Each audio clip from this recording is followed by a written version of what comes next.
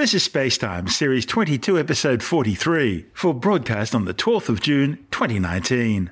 Coming up on Spacetime, NASA looking for answers after the drill on the Mars InSight lander fails.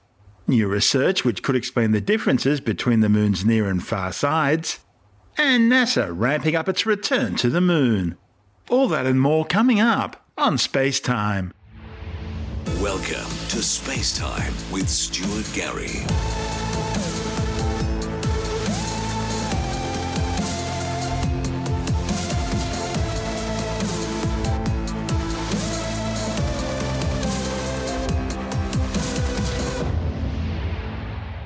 NASA scientists and engineers are trying to figure out why a key instrument on its Mars InSight lander has suddenly stopped working. The Heat Probe, or MOLE, was designed to dig down up to 5 meters below the red planet's surface in order to record Martian subsurface temperatures. But the self-hammering spike stopped digging at the end of February after reaching a depth of just 30 centimeters. And the thing is, no one's really sure why it stopped. One of the problems is that the instrument's support structure stops the lander's cameras from actually seeing the mole. NASA mission managers plan to use InSight's robotic arm to try and lift the structure out of the way. And depending on what they see, the team might use InSight's robotic arm to help the mole further in coming months. The mole is one of several experiments designed to give scientists their first look at the red planet's deep interior. InSight also includes a seismometer which recently recorded its first Marsquakes, with some registering up to magnitude 3. For several months now, NASA's Jet Propulsion Laboratory in Pasadena, California, which leads the InSight mission, together with the German Aerospace Center DLR, which developed the Heat Flow and Physical Properties Package, or HP Cubed instrument, which includes the mole, have been working to try and understand what's preventing the mole from digging. Engineers and scientists believe the most likely cause could be an unexpected lack of friction in the soil around InSight, something very different from soil seen on other parts of Mars. See, the mole's designed so that loose soil flows around it, adding friction that works against recoil and thereby allowing it to dig deeper. The problem is, without enough friction, the mole could just sit there bouncing in place. Moving the support structure will help engineers gather more information to try and test at least one possible solution. InSight Instrument Systems engineer Troy Lee Hudson from NASA's JPL says the lifting sequence will begin in a few weeks. Then, over the course of about a week, the arm will lift the structure in 3 steps, taking images and returning them to mission control so engineers can make sure the mole isn't being pulled out of the ground as the structure's being moved. See, the problem is, if the mole is removed from the soil, it can't go back in. So, as you can see, it's not a procedure without risk. However, mission managers have decided these steps are necessary if they want to get the instrument working again. Hudson says moving the support structure will give his team a better idea of what's happening and could also allow them to test a possible solution, using InSight's robotic arm to sort of pad down and compact the soil around the mole, hopefully in the process increasing friction in the soil. InSight is a mission to study the deep interior of Mars. It has many science instruments to do this, one of which is HP Cubed, a sort of planetary thermometer. A key component of HP Cubed is called the mole, sort of a self-hammering nail that drives its way into the ground. And when we first commanded it to do this penetration, it did so beautifully, but at a certain point, it stopped making forward progress. The mole started out in this vertical tube, and when we commanded the mole to start digging, it released and started making progress, millimeter by millimeter, into the ground. At a certain point, it began to tilt, and around approximately 10 centimeters above the surface of the ground, it stopped making progress. So at this point, we believe the mole is still partially within the support structure, pointing at about a 20-degree tilt to the southwest. It could be the case that the mole has encountered an external obstruction, like a rock. But another possibility is that the soil at InSight is providing us less friction than we expected, and the mole needs friction to make forward progress. JPL, working along with DLR, the German space agency who provided the mole, have been trying to understand what the problem is and come up with a plan of action. We can't get a clear picture of what's happening with the mole. The support structure is in the way, so we need to pick up the support structure and move it elsewhere. We've been practicing that lift here in the test bed with models of the arm and the support structure. The lift has to be done carefully in 3 stages, small moves, so we can look at the data and, among other things, ensure that we're not inadvertently extracting the mole.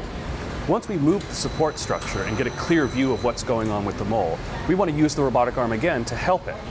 Our first choice is to come in with the scoop on the robotic arm and press flat on the soil above the mole. This may increase the friction at the mole, giving it that extra nudge it needs to start making progress.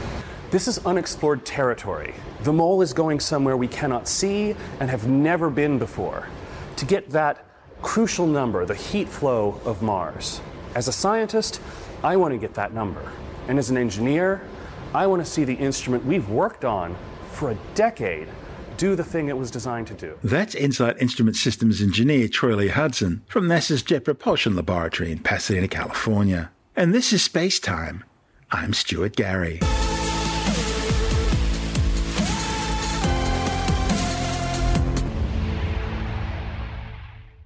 A new study suggests that the asymmetry seen between the moon's near and far sides may have been caused by a massive impact with a dwarf planet early in the solar system's history.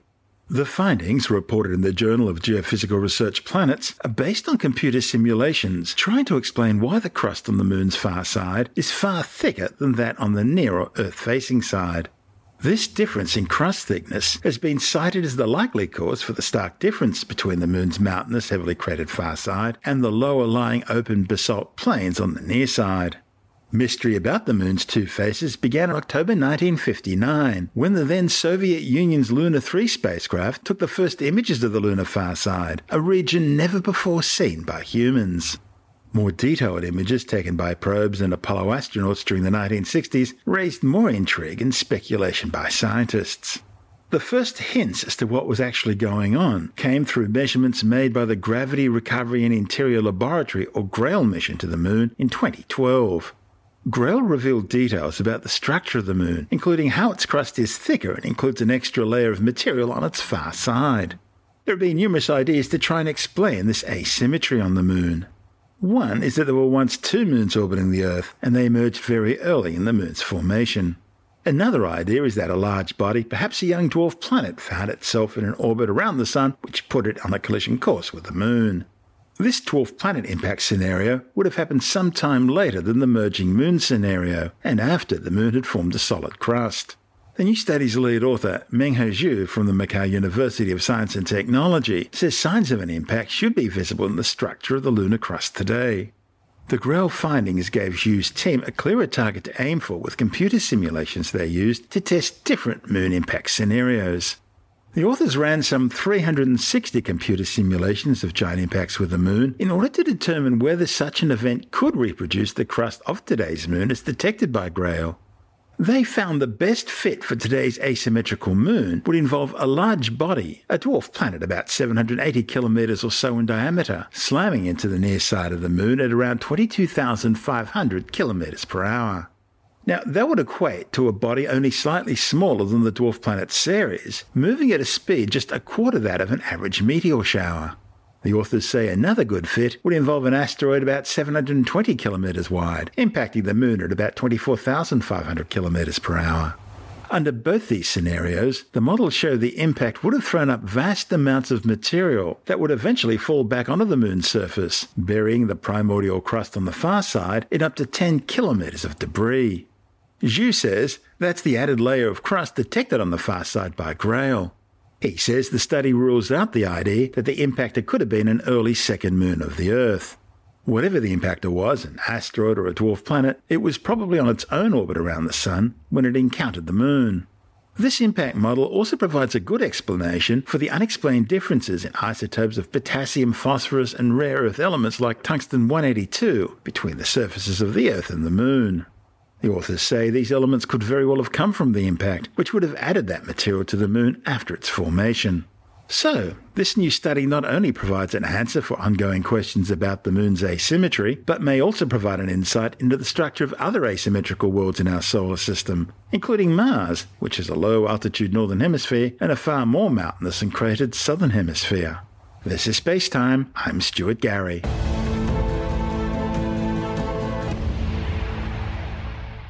Now, while we're talking about our nearest celestial neighbour, NASA has selected 3 commercial lunar landing service providers to deliver science and technology payloads under its Artemis program.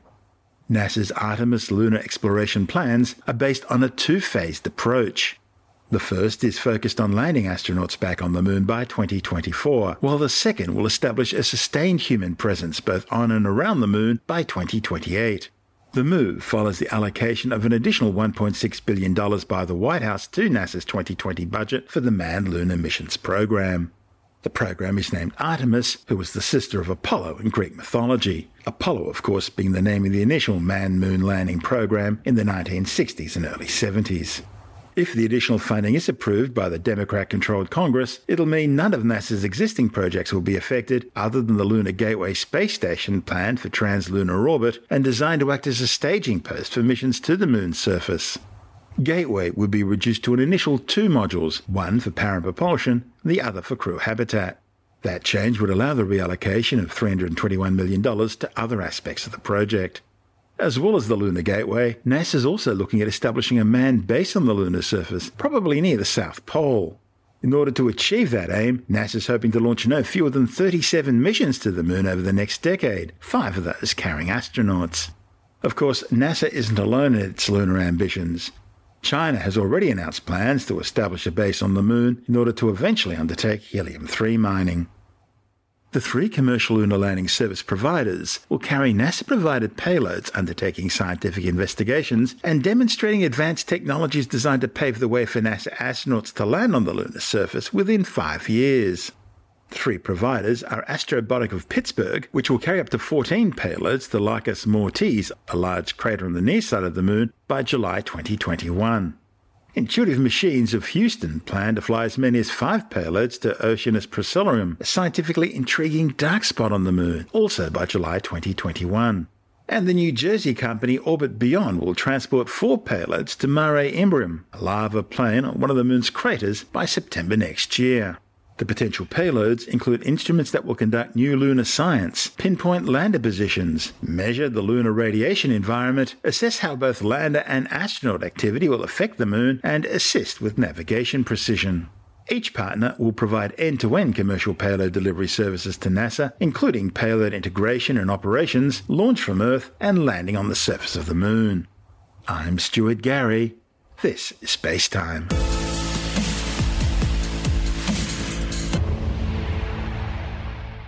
NASA has announced plans to launch sounding rockets from a new space base to be built in Australia's Northern Territory. The new privately operated launch complex will be built in Arnhem Land. It'll be the first time NASA's launched rockets from a non-government-owned launch facility. NASA's launched rockets from Australia before, but like the Australian government, those rockets were launched from the Woomera rocket range in outback South Australia. The new Arnhem Space Centre site was chosen because of its proximity to the equator, thereby using the spin of the Earth to provide added boost for launch vehicles and their payloads. The developers say the new spaceport could eventually include different launch pads, allowing a variety of both orbital and suborbital rockets to be flown for a range of government, commercial and research organisations. The company behind the project, Equatorial Launch Australia, was awarded the launch contract by NASA's Goddard Space Flight Centre. It'll provide launch services for what's described as a temporary Southern Hemisphere launch facility for conducting scientific investigations. The announcement follows approval for the project by both the traditional owners of the land and the Northern Land Council. NASA says it will launch 4 sounding rockets from the Arnhem Space Centre next year. Sounding rockets are small research missiles designed to carry scientific instruments on suborbital ballistic flights. They often use surplus military missile rocket motors and technology. They're designed to fill the gap between scientific weather balloons, which have a maximum altitude of around 40 kilometres or 131,000 feet, and the lowest possible flying satellites, which would orbit at around 121 kilometres or 397,000 feet. Mind you, not all sounding rockets are designed for purely suborbital missions. Rockets like the Black Brant 10 and 12 have been built up with additional booster stages to achieve altitudes of up to 1,500 kilometres, or alternatively accelerate their payloads to orbital speeds. NASA routinely flies the Terrier Mark 70 boosted improved Orion sounding rocket. It's capable of carrying 450-kilogram payloads to altitudes of over 200 kilometres, 656,000 feet. The Australian move is quite a change for NASA. The agency usually launches sounding rockets from its Wallops Island Flight Facility on the Virginian mid-Atlantic coast, the White Sands Missile Range in New Mexico, the Poker Flight Research Range in Alaska, the US Army's Reagan Test Site in the Marshall Islands, or 2 sites north of the Arctic Circle, Sweden's Esrange Space Centre, and on the Norwegian island of Andøya. This is Space Time. I'm Stuart Gary.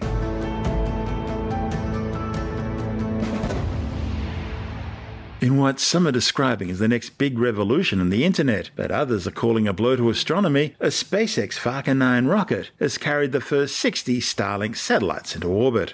The launch from Space Complex 40 at the Cape Canaveral Air Force Station in Florida had been delayed by a week due to high winds and the need for a last-minute software update. And Falcon 9 is on internal power. T-minus 15 seconds. Falcon 9 is configured for flight. 10, 9, 8, 7, 6, 5, 4, 3, 2, 1, 0. Ignition. Liftoff. Vehicle is pitching downrange. Visual propulsion nominal. At operation securing, step section 59 on LVNet. Power and telemetry nominal. The Falcon 9 as it ascends through the Falcon atmosphere 9 is carrying the supersonic. SpaceX Starlink payload of satellites. Coming up in just a few seconds here, the vehicle is going to be passing through max Q. That is the point of maximum aerodynamic pressure on the vehicle. Vehicle is experiencing maximum aerodynamic pressure. All telemetry looks nominal from that first stage right now, and trajectories look good. You can see the exhaust gases of those 9 Merlin engines expanding as it gets further and further up into the atmosphere. Stand by for MECO. Stage separation confirmed. We just had a good MECO, we had a good stage separation, and we had a good second engine start. That second stage is now burning brightly, accelerating the Starlink stack towards its deployment altitude. We've jettisoned that payload fairing from the top of the rocket. The Merlin vacuum engine currently burning brightly, doing its first of 2 burns to raise those satellites up to their deployment altitude of 440 kilometers above the Earth. The next step for this second stage is going to be SECO-1. That's going to happen at 8 minutes and 47 seconds. This will be the third time that we have attempted to recover this particular first stage. You're not doing a boost back burn today. This is because boost back burns are typically used to cancel out the horizontal velocity of a first stage as it goes away from the launch pad and then bring it back towards the Cape. For tonight, we're doing a drone ship landing on Of Course I Still Love You, so we just positioned the drone ship out in the Atlantic Ocean Second to catch stage it is following at the a end of its normal trajectory. No need for a boost back burn here. Without a boost back burn, the next step coming up for the first stage will be the entry burn at T plus 6 minutes and 23 seconds. The entry burn will last for approximately 20 seconds and then shut down, and then after that we'll be heading towards a landing burn. All telemetry looks good from that second stage as it continues to pick up speed towards that intended deployment altitude. So as I said earlier, the first stage is now about to start its entry burn at 6 minutes and 23 seconds. This entry burn is to slow that first stage down just a little bit before it hits the thicker regions of the atmosphere. It's dark, Stage but 1 in a few ATS minutes, those safety. Merlin engines at the bottom of that first stage will light up, and there they go. Stage 1 entry burn is started. That is the start of the entry burn. And stage 1 entry burn shutdown. The next step for that first stage is going to be the landing burn. Stage 1 is transonic. Also signal stage 1, Cape Canaveral, as expected. All telemetry is nominal on the second stage as it continues to accelerate. Next big thing happening here is going to be the landing burn at T plus 8 minutes and 9 seconds. Stage 1 landing burn is started. We may Vehicles be and able terminal to get guidance. something from the drone ship. You can Stage tell that here 2 at SpaceX FDS headquarters is we safe. haven't yet gotten any video from the drone ship, but we're just waiting for confirmation. And this is recovery. Falcon 9 has landed. Landing operators moving to procedure 11.100 on recovery 1 and ECF 9. We are expecting SECO to happen shortly. That is second engine cutoff. Vac shutdown. It sounds like we may have confirmation that the first stage has landed.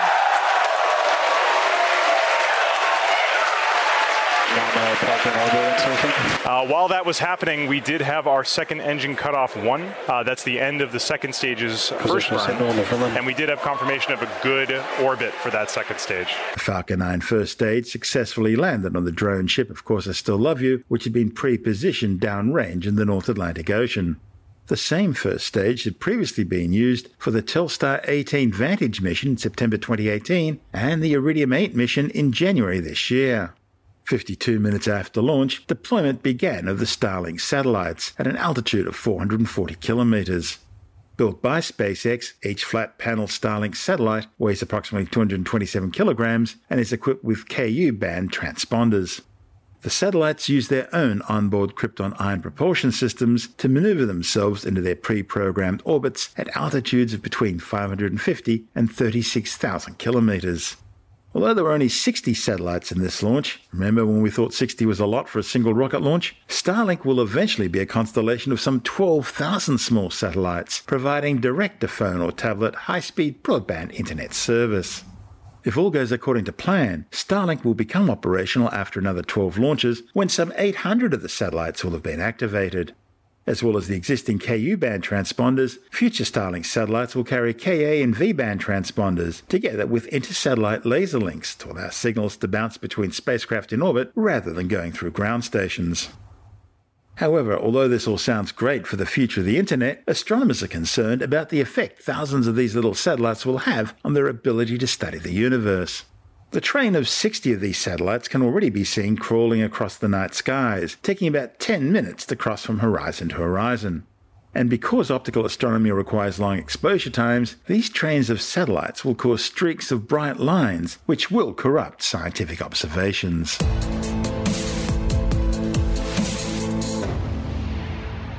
And time now to take a brief look at some of the other stories making news in science this week with the Science Report. Adani is now just one step away from starting construction on one of the country's largest coal mines after the Queensland government approved a crucial environmental plan to protect an endangered bird species. The problem is, despite the government's approval, scientists with the University of Queensland say the proposed site for Adani's Carmichael coal mine is the best remaining habitat for the black-throated finch, an endangered species that has lost over 80% of its original habitat. In fact, Adani's black-throated finch management plan has received a scathing review from threatened species experts across Australia and from the black-throated finch recovery team. The Queensland State Labor government's approval plan follows last month's convincing defeat of Labor in the federal election. In fact, in Queensland, federal Labor won no seats north of Brisbane. Researchers warn there's no scientific evidence that offsets could mitigate the loss of the black-throated finch's existing habitat. Scientists say the findings mean that without genuine efforts to stop the loss of crucial habitat for the endangered species, Australia will continue to lead the world in species extinctions. Meanwhile, separate studies by the CSIRO and Geoscience Australia examining the proposed mine's groundwater management scheme have also identified inadequacies in those plans. Intelligence experts say China is behind a massive cybersecurity breach at the Australian National University. The breach has compromised the personal details of thousands of students and staff members. The hack, which accessed up to 19 years' worth of personal data, is believed to be part of a plan by Beijing to recruit ANU students and university alumni as informants. The ANU provides graduates throughout Australia's public service, including its scientific, intelligence and security agencies. This latest breach follows a similar hack in February. That targeted the federal government's parliamentary computer system, as well as one last year also targeting the ANU, both of which have been attributed to the Chinese government. Speaking of China, a new study warns that Beijing will double its nuclear arsenal within the next 10 years. The grim forecast by the chief of the US Defense Intelligence Agency, Lieutenant General Robert Ashley, describes Beijing's actions as the most rapid expansion and diversification of its nuclear arsenal in Chinese history. Ashley says China launched more ballistic missiles for testing and training last year than the rest of the world combined. A new study has concluded that the nuclear device detonated by North Korea in 2017 had a yield equivalent to 250 kilotons of TNT, creating an explosion 16 times the size of the Hiroshima bomb, which helped end World War II. The nuclear test caused a magnitude 6.3 earthquake. The new study by the US takes into account the geology of the test site to estimate the size of the explosions from distant seismic records of the blast. Before 2017, nuclear weapons tested by North Korea were all in the range of 1 to 20 kilotons. So the 2017 test indicates a huge upstep in power. You can read the report's findings in full in the journal Geophysical Research, Solid Earth. Meanwhile, a German intelligence agency has warned that North Korea's nuclear partner Iran remains fully committed to a program of weapons of mass destruction. The news follows earlier German claims that Iran's secretive nuclear weapons program means the Islamic Republic could have a strong nuclear capability within a year. It says Tehran's rocket development program is also advancing quickly. This could ultimately allow it to use nuclear-tipped missiles with a range of over 3,200 kilometres. Last year, the United States pulled out of the Iran nuclear deal, citing multiple violations by Tehran, including its ongoing sponsorship of terrorist organisations such as Hezbollah and Hamas, and its continuing efforts to secretly develop nuclear weapons. However, in response, the oil-rich nation insists its nuclear program is for peaceful power generation only. A new study has confirmed something dog owners have long known. If you're all stressed out, your dog will feel stressed out too. The findings, published in the journal Scientific Reports, shows that dogs really do mirror the anxiety level of their owners. To reach their conclusions, researchers measured levels of the stress hormone cortisol both in dogs and in their human owners over the course of a year, and then matched them to Pooch personality questionnaires filled out by their owners. They found dogs' personalities weren't affecting their owners' stress levels, and that suggested the dogs were instead responding to the stresses felt by their owners, and not the other way around. Apple says if you're still using an iPhone 6, 6 Plus or 5S, you won't be getting its new iOS 13 operating system. It's understood Apple is discontinuing support of these devices because they only have a 1GB RAM, whereas all newer models have at least 2GB. To find out more, we're joined by Alex Horosh from whistleout.com. This week, Apple announced iOS 13, which is the latest version of its iPhone operating system. It's going to have some great new features like dark mode, but there's bad news if you're still using an iPhone 6, an iPhone 6 Plus, or an iPhone 5S. Your phone's almost at the end of its life. Following the announcement of iOS 13, Apple confirmed that this trio of devices won't be getting the new update, which means they're essentially reached the end of their life. So what does that mean? There are security implications there, I guess, and there are also implications in terms of the system just won't be as reliable as it is? Or the biggest issue is that, I guess, the iPhone 6, the iPhone 6 Plus, and the iPhone 5S won't get any new features, and they're unlikely to ever get any more security updates. So while iOS is a reasonably secure operating system, the longer software is left unsupported, the higher the chance of someone discovering a vulnerability is. And if there's a major vulnerability found in an old version of iOS, Apple's maybe the kind of company that would go back and address it if it is something vulnerable and if they see it is something really dangerous, and probably address that, especially if there's still a number of people using that. But the iPhone 6 has been around for about 5 years, and the iPhone 5S has been around for about 6 years now. So, and they've seen 4 and 5 major operating system updates each, which is really good in terms for smartphones. Most flagship Android smartphones are likely to see 2. So while it does kind of suck if you've got an iPhone 6 or an iPhone 5S, the phones have had a pretty good run. That's Alex Horosh from whistleout.com. You're listening to Space Time. I'm Stuart Gary, and that's the show for now. You can subscribe and download Space Time as a free twice-weekly podcast through Apple Podcast iTunes, Stitcher, Bytes.com, Pocket Casts, SoundCloud, YouTube, Audio Boom, from spacetimewithstuartgary.com, or from your favourite podcast download provider. Spacetime's also broadcast coast to coast across the United States on Science 360 Radio by the National Science Foundation in Washington, D.C., and available around the world on TuneIn Radio. If you want more Spacetime, check out our blog where you'll find all the stuff we couldn't fit in the show, as well as loads of images, news stories, videos, and things on the web I find interesting or amusing. Just go to spacetimewithstuartgary.tumblr.com. That's all one word and in lowercase, and that's Tumblr without the E. You can also follow us on Twitter through @StuartGary, at Spacetime with Stuart Gary on Instagram, and on Facebook, just go to www.facebook.com/Spacetime with Stuart Gary. Spacetime is brought to you in collaboration with Australian Sky and Telescope magazine, your window on the universe. You've been listening to Spacetime with Stuart Gary. This has been another quality podcast production from Bytes.com.